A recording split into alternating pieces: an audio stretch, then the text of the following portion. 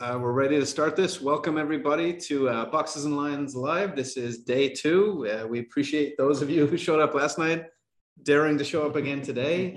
Today, our topic is going to be investment in ESG, and very excited about the 2 guests who I'll introduce in a second. And those of you who know me, John Ramsey here knows I'm a little bit cynical, and it may be cliche to say, not cynical in ESG, cynical in nature. And I'm Irish, for Christ's sake, I can't help it. But you know, it may be cliche to say the younger generation care more about purpose, but when over 70% of US investors are expressing interest in sustainable investing, there's obviously a sea to change there, right? So our 2 guests today are Paul Bodnar and Eric Van Nostrand of BlackRock, and they join us for a discussion on sustainable and social impact investing and the end retail investor. Very now well to bios. Very well done. Thank you, John. I don't normally read, but these guys are impressive. So well, I'll start with Paul first. No, seriously, guys, thank you very much for being here. Paul Bodnar is the global head of BlackRock Sustainable Investing. He was appointed there March 21. Some significant previous roles: managing director and chief strategy officer at Rocky Mountain Institute. Held a number of climate leadership roles in the U.S. government, including a special assistant to the president and senior director for energy and climate change at the National Security Council.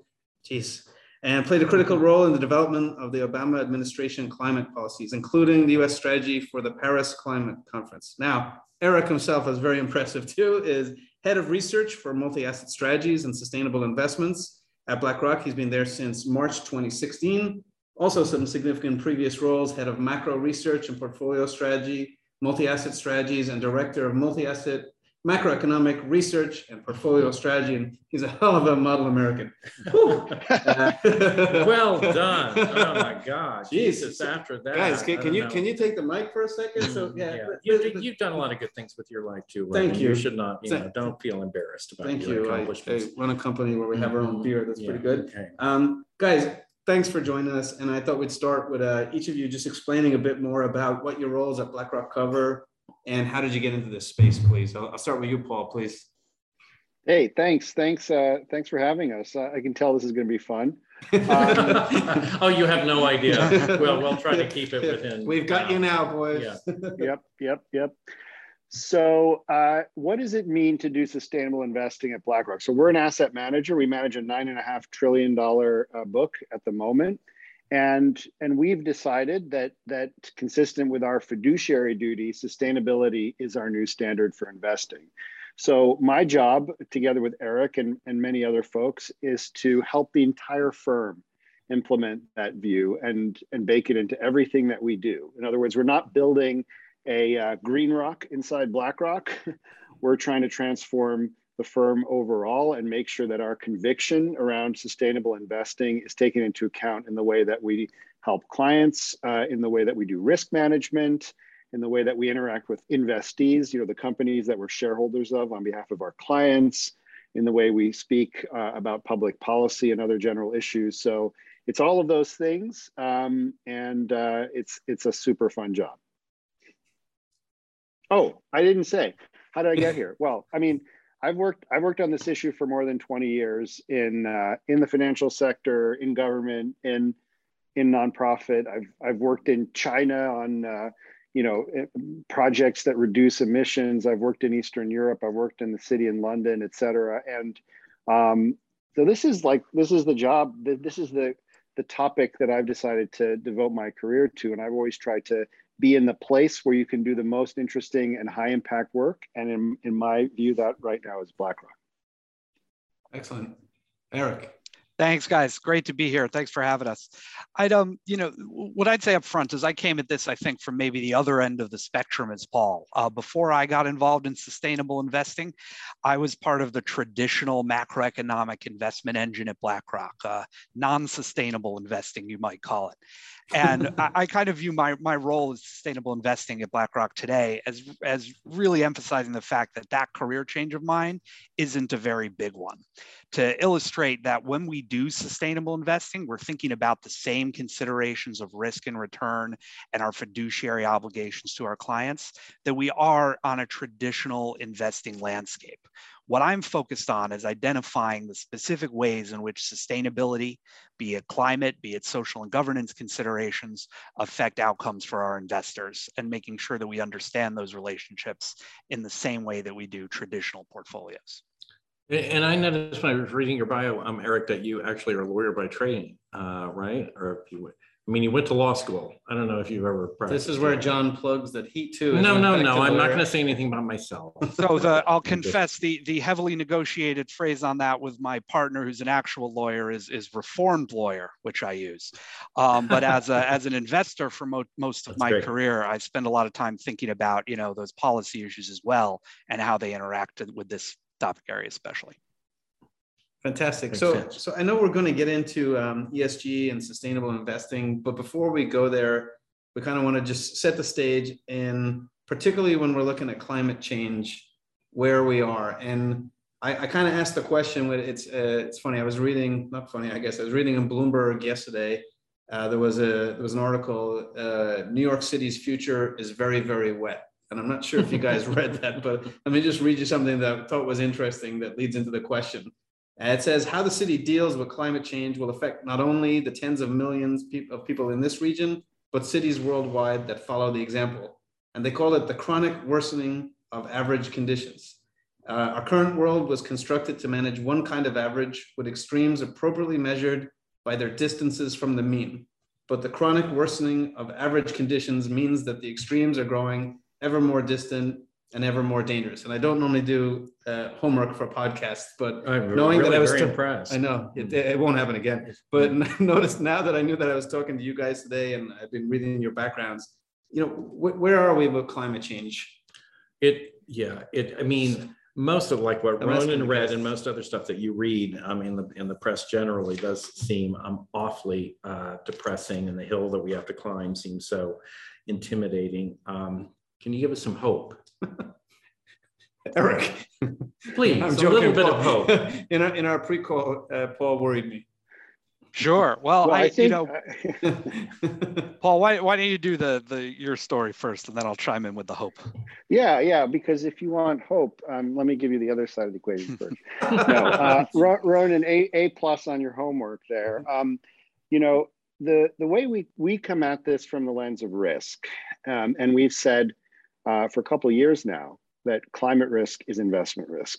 And the reason we say that, and mindful of what you've just read us, is that we can see that climate risk will reshape the global economy in the decades to come, regardless of whether it's managed successfully or unsuccessfully. And you've just given us an example of what it looks like to manage it unsuccessfully, right? To have to deal with greater and greater costs associated with the physical damages of climate change on the economy, the economic costs, the costs to companies, the costs to assets, and ultimately the impact of financial portfolios. We have better and better science and better data to estimate that cost. We know what it looks like. We know how different rises in temperature drive those costs up and down. We have better and better granular models that we can zoom in and look at individual city blocks and assess their exposure to those risks like sea level rise and storm surge. We understand how different communities are exposed to heat, extreme heat or precipitation, drought, flooding, et cetera. So on the one hand, if we don't manage these risks, that's the reality we're looking at. And it's a world that's very different than the world that humans have inhabited for most of our history. And that's happening at an accelerated rate. On the other hand, if we manage this risk successfully, meaning if we reduce greenhouse gas emissions and avoid some of those extreme physical costs, what we need to do to achieve that is to remake the physical asset base of the economy, because carbon emissions arise in every sphere of economic activity today. So the assets that power the modern economy, right? Power plants, passenger vehicles, trucks, planes, ships, commercial buildings, cement plants, chemical plants, those things we provide services we want, but we want to scrub the carbon out, and that means replacing those assets with zero carbon versions or deeply retrofitting them. And that too will be a fundamental remaking of the economy. So either way, if from our perspective, thinking about our clients and their financial well-being, the world is going to look very different in a couple decades. And navigating the uncertainties of that transition and what cocktail of physical risk and then this transition risk our clients face is the fundamental dilemma that we face here. And you know, you asked where we are in the story. I think where we are in the story is there's good news and bad news. The good news is that the commitment to deal with this problem has never been greater, not just at the political level, across governments, across the world, but also more and more companies are engaged in this, up and down different supply chains. Not quite. And financial institutions, banks, asset owners, asset managers, insurers, et cetera. So everybody is trying to figure out how to contribute to this and make it a successful management of climate risk. That's good. The bad news is that we are not currently on track for success. And we got, if you think about what it would take to meet the most ambitious expression of where we want to go, which is to hold global warming to 1.5 degrees of warming above pre-industrial levels, that would require an annualized reduction of emissions about 7% between now and 2030 globally, which is around the same as we experienced in 2020 when we put the global economy into an induced coma in the process of dealing with COVID. So that just gives you a stark illustration of the challenge. But again, from our point of view, and I'll wrap with this point, we've already crossed the temperature above which it's preferable to make this transition than it is to bear the cost of not making it. So from a fiduciary perspective, we think our clients are going to be better off if the world succeeds in doing this. And we believe that the economy will go to net zero, but the question is how fast and how much temperature rise we're going to get in the process. Interesting. We just have to remake the entire physical base of the global economy by 2030 and ground all planes. Eric. Paul alluded to this too. And my bottom line is, while I agree with everything Paul laid out there, what I think is also clear is that this shift is no big secret in financial markets anymore. As we have seen the way markets have treated sustainability and climate risk specifically over the course of the pandemic over the past 2 years, it's clear that investors are dedicating an increasing amount of incremental capital into companies and economies that are better prepared for the transition to a low carbon economy. And that's a broad mustering of capital forces across asset owners and asset managers that recognize that there are tremendous, not just risks, but also opportunities for investors to allocate to firms who are getting ahead of this transition, who are going to benefit from less carbon intensive business streams. And you know, the investment community that Paul and I are a part of is focused on developing investment solutions to help investors gain exposure to that transition, but also importantly, recognizing that our clients' outcomes are better if we do manage that transition successfully. So it's not just our fiduciary duty to give you a portfolio of the companies that are going to perform best in this world. It's also in our fiduciary duty to push the global economy toward a successful management of that transition, because that's what leads to better overall outcomes for our investors. Yeah. Well, one more thing I wanted to ask before we move on to questions about the way investors are looking at this issue in terms of the overall track that you've been talking about and the prospects for a smoother rather than a bumpier transition. This obviously requires an enormous international and as much as possible unified international undertaking. And there's been a lot of discussion about China, which obviously is a huge emitter, not the most on a per capita basis, for sure, but sort of overall. And people questioning sort of where they are and their commitment. Either of you have any thoughts about that?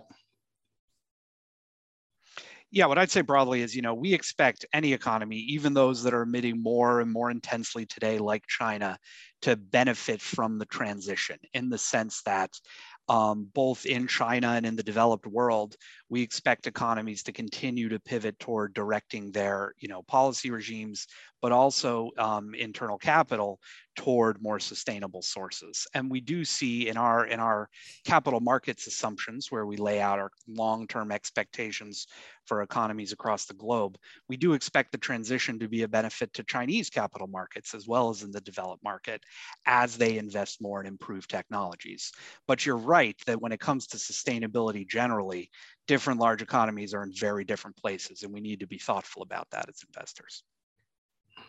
Well, one interesting thing about this is China, I remember China really started focusing on this issue after there was an urban air pollution crisis, you may remember, in around 2012, 2013. And then what you're seeing, though, is this is not just about climate change and long-term calculus. It is about short-term things like air pollution, but also once you really put your shoulder to the wheel to develop these clean technologies, they can become cheaper than the dirty alternatives, regardless of whether you've priced in the carbon or not. So coal, for example, even though China has spent a huge amount of money investing in coal-fired power in the last 20 years, the average China's half the world's coal-fired power stations, and the average age of those is 10 years. Whereas in the US or Europe, our coal-fired power plants are on average 50 or 60 years old.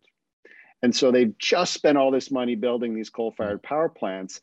But guess what? Clean energy is now cheaper than coal. And by 2025, around 75% of the world's coal plants will actually be uncompetitive on the basis of it would actually be more expensive to keep operating these plants than to build new clean energy and storage to replace them in 75% of cases in the world. And that's going to be overwhelmingly the case in China. So if you're looking at this from a Chinese perspective and saying, how can I reduce the cost of electricity for ratepayers, deal with climate change, deal with air pollution? In the case of coal to clean energy, that calculus is much, much easier. It's not so easy when you look at heavy industries like steel or cement or chemicals, where we don't necessarily have the breakthrough technologies that we need yet.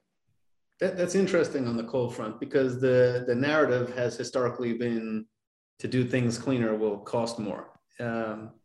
Another interesting thing you guys, you both touched on, which I thought was interesting, was previously a lot of time, anything to do with the environment was sort of designated, that's a governmental issue. The government can take care of that. But like, as a father of like a 17 and 16-year-old, and the way that I see my kids, not that I don't care about the environment, but the extent to which they're growing up caring about it, I think there's more societal onus here. And you're talking about corporate and investing, which leads, John, do you want to ask a question on ESG? But thank you. Paul, that was more positive than I expected. Thank you for that gracious intro, Yeah. Ronan. Yes. So you got BlackRock obviously has a huge footprint in the investment world, and I take it that you see yourselves as trying to play a leading role in this on this issue, which is commendable. But you're also responding to your clients, obviously, and so I'm interested to get your perspectives on just how you see the grassroots appetite and movement for more and more information and understanding and more empowerment on the part of investors in terms of making investment decisions on the basis of these things, because that obviously is driving a lot of these initiatives at this point, as well as the governmental initiatives too. So what are the different ways, and how do you see the different ways in which investors are driving this train? That was a bit maybe long. I'll start, Eric, and then pass over to you. So I think what we're getting to the point where, and we always emphasize this with our clients, that we need to be really clear in distinguishing the different reasons that people might want to invest in ESG or sustainable strategies. They're not necessarily the same thing to everybody, right? So ESG, environmental social governance factors, originally were designed to provide non-financial information about companies that is financially material. In other words, knowing this information or data about companies helps you pick better companies for your portfolio. And those companies will be more resilient themselves. They will tend to outperform. So the theory goes of ESG. So ESG is really focused about picking better companies. That's the core thesis of ESG. If you look at ESG scores from a lot of third-party providers that choose to aggregate scores into one number across E, S, and G, and what you'll notice is that those scores might tell you useful things about the company, but they're not necessarily designed to give you information about the impact of that company on the sustainability of a society or the planet. Mm-hmm. So you could have an oil company with an A+ ESG score, and you could have an alternative protein company have a D. And how does that make sense? Well, the reason it makes sense is telling you something about the business practices of that company to help you make better investment decisions and construct better portfolios in terms of risk or return. Now, to your point, a lot of people who think about sustainable investing and want to put their money, make their money invested in line with their values might be thinking of something slightly different than that. And it might be yet another thing to think, okay, well, why do we care about climate risk? Is it because we love polar bears, or is it because we love financial stability? And for us, the core thesis that animates our focus on climate risk is that we think our clients, that the macro environment on which the global economy is built, that there'll be an erosion in those macroeconomic conditions if climate change runs amok. So it has nothing to do with values or ideology. It's about physics and economics. So you have these three different frameworks. One is a values-based framework, which animates a lot of interest in social issues, in particular in the S and ESG. You have this kind of physics and economics driver of E factors, including climate change. And then you have this original basis for ESG is looking at companies and what we want to learn about companies to make better investment decisions. So the first step, if you're looking at this space, is to really separate these things out and ask, what am I interested in as an investor, and what sorts of strategies are a match for my interests?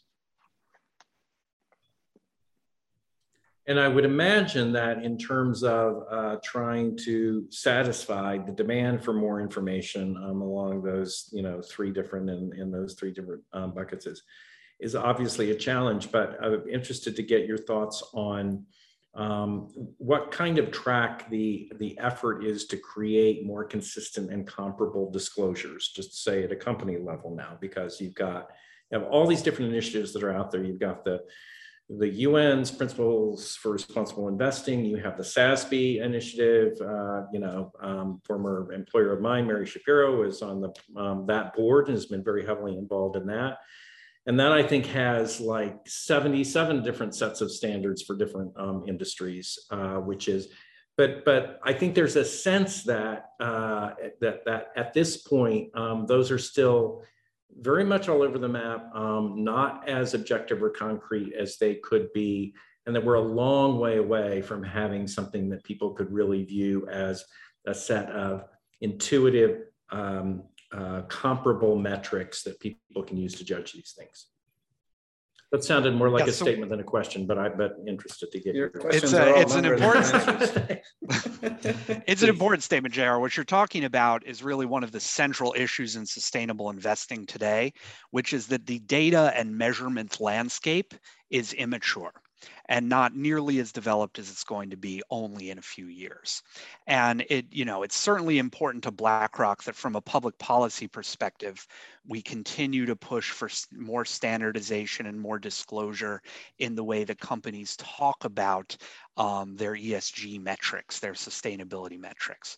But I think what's really important to underscore here is that's not just an effort of public policy. The market forces have an important role to play too. And that's where investors, we think, have a particular opportunity and an important role to play in helping sort out what data providers, what different kinds of disclosure are most valuable for illuminating across each of the three, channels of sustainable investing that Paul highlighted. Our teams are working now to figure out what kinds of climate measurements give us the most information about a company's near-term pathway and what they're likely to do with carbon emissions in the near term, and what does that tell us about their return profile. We think it's an important role that the investing industry generally has to play in sorting out some of those data to help push the market toward consensus on what matters. But you're right that the landscape today, while it's much more developed than it was 2 years ago in terms of the disclosures that are out there, is likely to look very different from where we are in just a couple of years. And do you think that we're ultimately, is the objective to create for any particular industry a concrete single set of metrics, or is it even possible to do that that can be applied across different companies within that industry, or is it more, is it messier than that? Is there no way really to get to that point, or can we even tell yet? Well, it's certainly messy, but the way I think about it today is the picture of what sustainability really means for financial returns in the years to come. The picture of what a sustainable company is very much like a jigsaw puzzle that's only about 40% done. And what we're working to do is fill in a lot of those missing holes by understanding today the mathematical relationships between some of these data points and important outcomes like ESG factors, like a company's own climate profile, and financial outcomes like how well the company is rewarded or penalized by markets. And that's what the sustainable research community is really rather obsessed with right now. It's sort of like, Eric, in our business, technical term, but say quite a lot, like shit in, shit out as it relates to data, right? And it's probably a difficult position. Elegantly put. Yes, absolutely. I said technical. Yeah. But I guess I would say, when you're introducing yourself, you were saying you come from the more typical investor side of things. But I think investor skepticism is probably a really good natural trait to have in this space, because I look at this at a peripheral level, but I see lots of companies making lots of commitments and versus real plans, or how do you track if they're doing what they say they're doing, and that type of thing. Did I just jump into greenwashing? Didn't mean to do that. Yes, I know you didn't use the term, but I think he sort of sloshed over into greenwashing. But yeah. So let's talk about that. Apologies. I thought it was a very elegant transition. Thank you. I would say garbage in, garbage out, but that's only because we know there's babies on the line. You're absolutely right that greenwashing is a real risk to the development of sustainable investing generally, in that there is certainly a risk in our as we explore which companies are sustainable, that we might confuse talking about these issues, lip service about these issues, with real demonstrated commitment to change. And a great deal of what I do as a skeptical, as you say, sustainable investor, is try to identify strategies that can separate the talk and the walk, that make sure the talkers are walking the walk as well. And a lot of times that means mixing different data. I'll give you a great example. We have an investment strategy that does put a lot of weight on the forward-looking targets that companies set with regard to their future carbon pathways, their SBTI targets. But we have built into the strategy, we have some very important controls wherein if it seems that the hard data is deviating from those targets in ways that are inconsistent with the company's voice on the matter, we're going to use that hard data to overwrite the forward-looking commitments pretty quickly. And what we're really focusing on is making sure there's some kind of nexus between the messaging and the substance. And we think that'll be more important to the broad enterprise of sustainable investing as the data landscape gets even clearer. Right. I mean, I assume that to some extent, you are in a unique position to serve as an intermediary for other people and kind of looking under the hood and trying to make those assessments and trying to make sure that there's that people understand. But from a standpoint of individual investors that are trying to make those decisions, it's a very murky landscape. And one of the projects that the proposals the Chair Gary Gensler at the SEC has sort of front and center is creating much more concrete disclosure around what companies mean when they say that when they are marketing themselves as a whatever it might be, right? I mean, if you call yourself a government bond fund, then there are specific expectations and requirements around what you have to hold in order to call yourself that. There's very little of that area, it feels like, in the ESG space. Well, I think part of the reason is what we discussed earlier, which is that these terms have become a little bit muddled. And if you are an investor who wants the very best information about companies and believes that non-financial information can be financially material, and you want to sweep it all in, and you want to look at factors like board governance and if you think that there's a correlation between employee satisfaction and financial performance, or water use efficiency and financial performance, or board diversity and financial performance, you're combing through that ESG data, and you may want the ESG version of a benchmark fund because you believe that might have better downside protection, as we saw actually recently during downturns, that ESG funds performed often better than their traditional counterparts, because you think these companies are better managed and that they will be more resilient during downturns. That is a different objective than saying, I want a material percentage of my wealth to be dedicated to companies whose business model is advancing sustainability, right? Wind companies, water companies, waste management companies, beyond, companies that are developing alternatives to meat for consumers. That's a different set of objectives. And so it's really important. And of course, labeling and regulation plays a role in helping investors who don't spend all of their time doing this to clearly understand which funds are intended for different purposes. Right. And you could have different labels, I suppose, that are used for maybe to communicate both of those purposes, or maybe one or the other. But you have funds that are that are intended to consist of portfolio companies that are best positioned to navigate the way to a world that is more challenged by these issues, and you have others that are just committed to doing better in terms of their own contributions to emissions. But people don't really, perhaps, certainly from the labels themselves, hard for people to know which is which.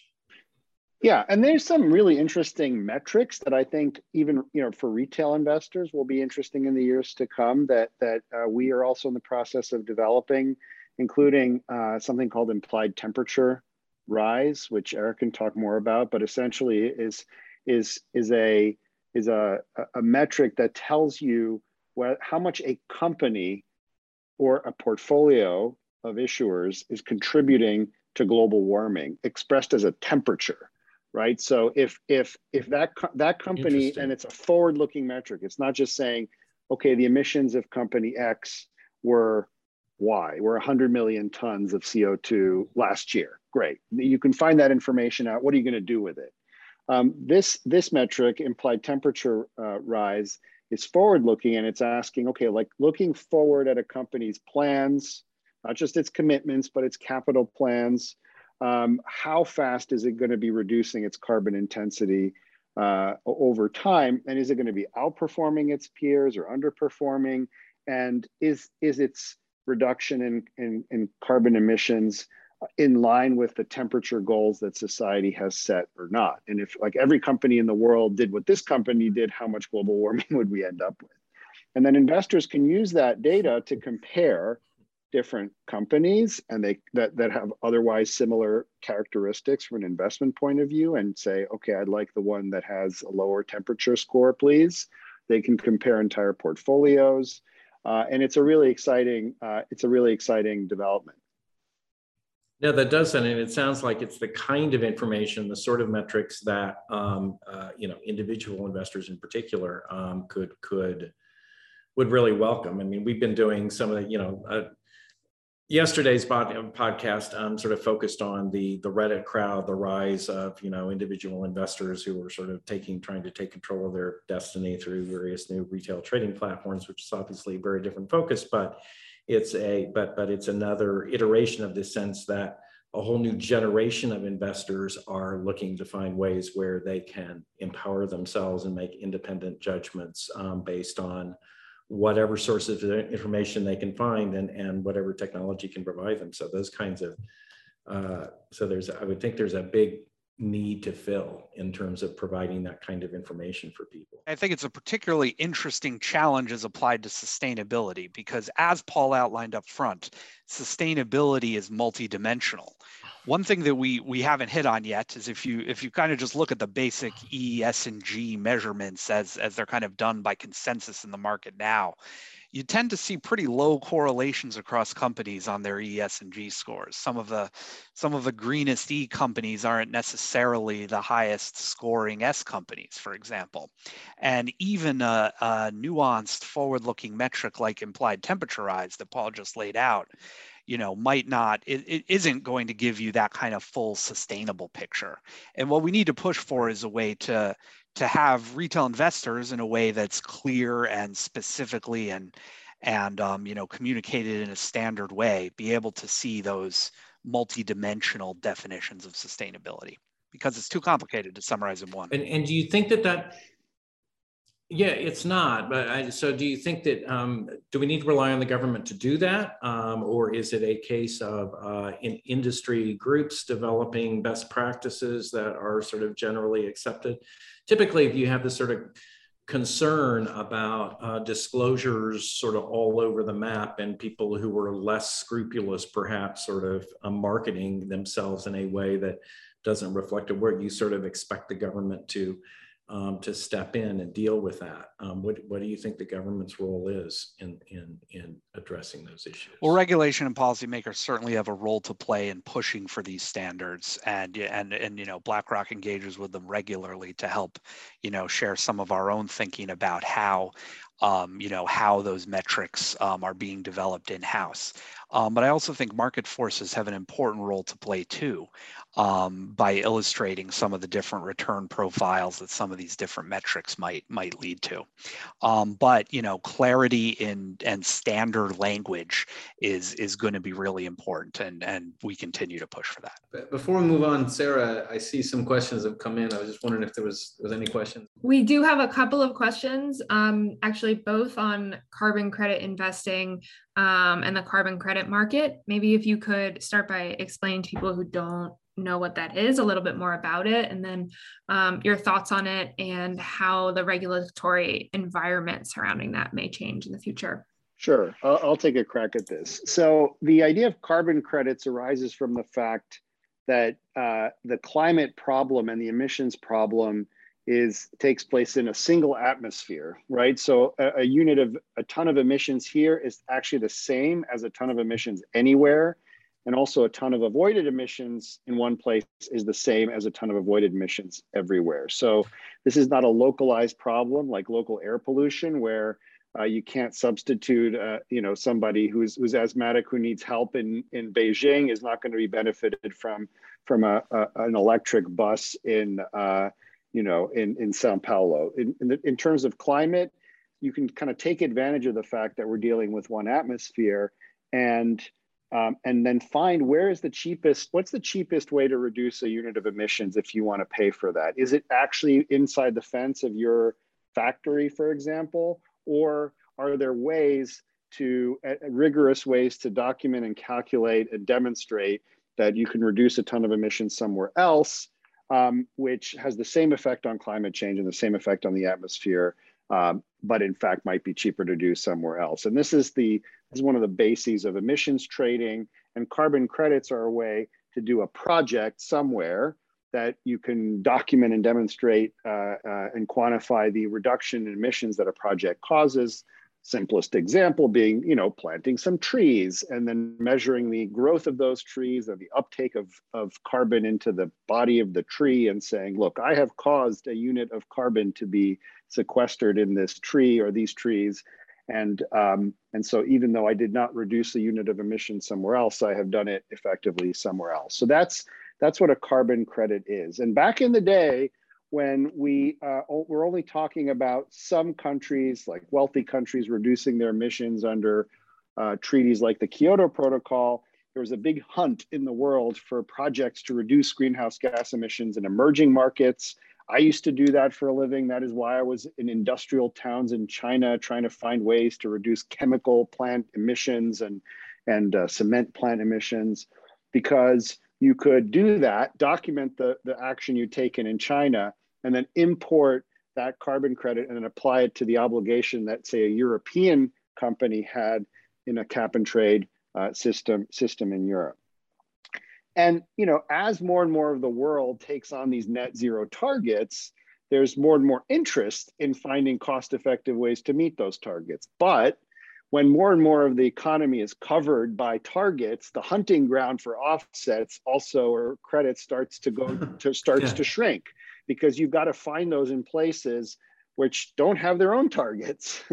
And it's a good thing that more and more jurisdictions and more companies have the targets. So I would say that carbon credits, the demand is up, the prices are up, and that's understandable because we're in this period where more and more companies are looking for ways to get to net zero faster, and they're trying to do the right thing by saying, hey, I can go buy a credit that I can feel good about the fact that my company is now net zero. That's good. There's absolutely ways to do that we consider rigorous at BlackRock. But over time, it's not the basis of a long-term strategy for a major industrial company, right? So you can't say, oh, I have 100 million tons of emissions, and I'm just going to continue doing things just the way I'm doing them, and I'm just going to buy offsets forever to make up for it. Yeah, you can't trade your way out of the problem. Yeah. Very good explanation. It was. It really was. Now I feel guilty transitioning into our question of questions. Well, does Sarah have another question? I'm not sure. I thought we just got another question. off So the press. I see it just come in. Yeah. What's the impact of low ESG score companies on their cost of credit and access to capital markets, e.g. stranded assets? Is that something that you can speak to? Yeah, an important question. In many respects, it's the other end of the opportunities-based investment logic we laid out earlier, which is at the end of the day, and BlackRock's written an awful lot about this, we think sustainable companies generally are going to outperform over the years to come because there's going to be this tectonic shift of capital into sustainability driven by the evolving dimensions of changing values among investors and the clarity with which investors are perceiving some of these challenges. The flip side of that is that we do think companies that are broadly perceived as being less sustainable, whether it's because they have lower scores today or as that data landscape continues to mature and we get a clearer picture of who's who here, that they appear to be, moving further away from good pathways. Those companies are going to see less incremental capital on both the equity and debt side as investor preferences evolve. And we're already seeing in the past couple of years an increase in the cost of capital of some of those companies that are widely perceived as being less sustainable today. And that's being offset by a lower cost of capital among those that are displaying positive sustainability attributes. And this actually connects us back to a point Ronan made up front, which is we used to think about this as it's cheaper to do cleaner, it's more expensive to do cleaner things, right? That's the way we used to think about this.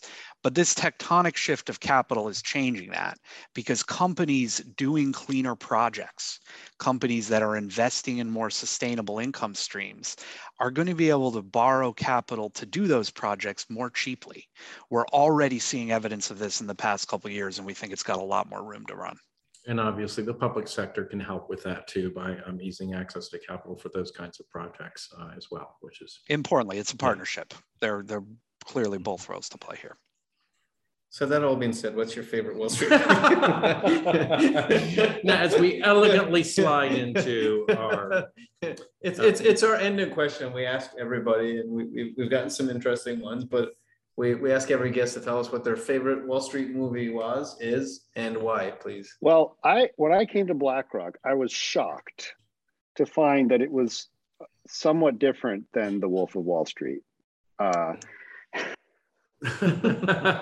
Which definitely, I mean, I'm sure you've gotten that answer 50% of the time, but it is a great movie and it's a great story, and it is nothing like our day-to-day reality, right, Eric? Yeah, it's definitely a lot more than somewhat different, Paul. I think that's fair to say. Look, my answer, our bottom line in this conversation has been that climate risk is investment risk, right? So I think my favorite Wall Street movie is going to be my favorite climate change movie. So I'm going with Day After Tomorrow. Maybe not widely appreciated as a Wall Street movie, but very important to the story here. I bet that's very creative. I think that's we definitely give you credit for that one. It's the first time anybody's used that one. Not that Paul's answer is a bad one, because that's what 50% of people do tell us. So there's something in the data, right? Garbage in, garbage out, Eric. Exactly. That's what you got to say going forward. And then we appreciate guests coming on, but we never let you leave without nothing. So what do we have for our guests today, John Ramsey? we have this lovely, very comfortable pair of IEX socks. Actually, boxes and lines socks. Boxes and line socks. They're very comfortable, and you actually wear them. And then we have our marine layer hoodies, which are actually, on promise, sustainably sourced, and we will send these to you as well. But you'll certainly tell us if they're not, and then we'll feel very embarrassed. And last but not least, we have our IEX hats. So we appreciate you joining. Wear them loud, wear them proud. Thank you very much for your time today.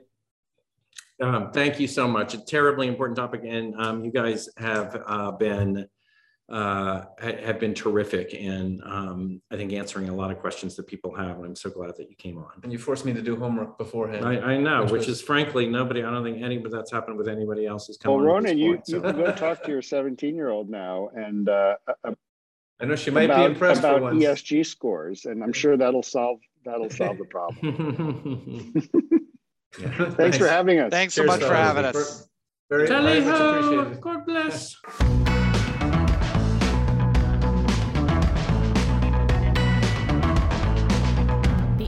And opinions expressed in this podcast are provided for informational and educational purposes only. And IEX Group, Inc. and its affiliates do not make any representations or warranties as to the accuracy or completeness of the information contained in this podcast. Nothing in this podcast constitutes a solicitation or offer to buy or sell any securities or provide any investment advice or service. Some portions of the preceding conversations may have been edited for length or clarity. Copyright IEX Group, Inc., all rights reserved.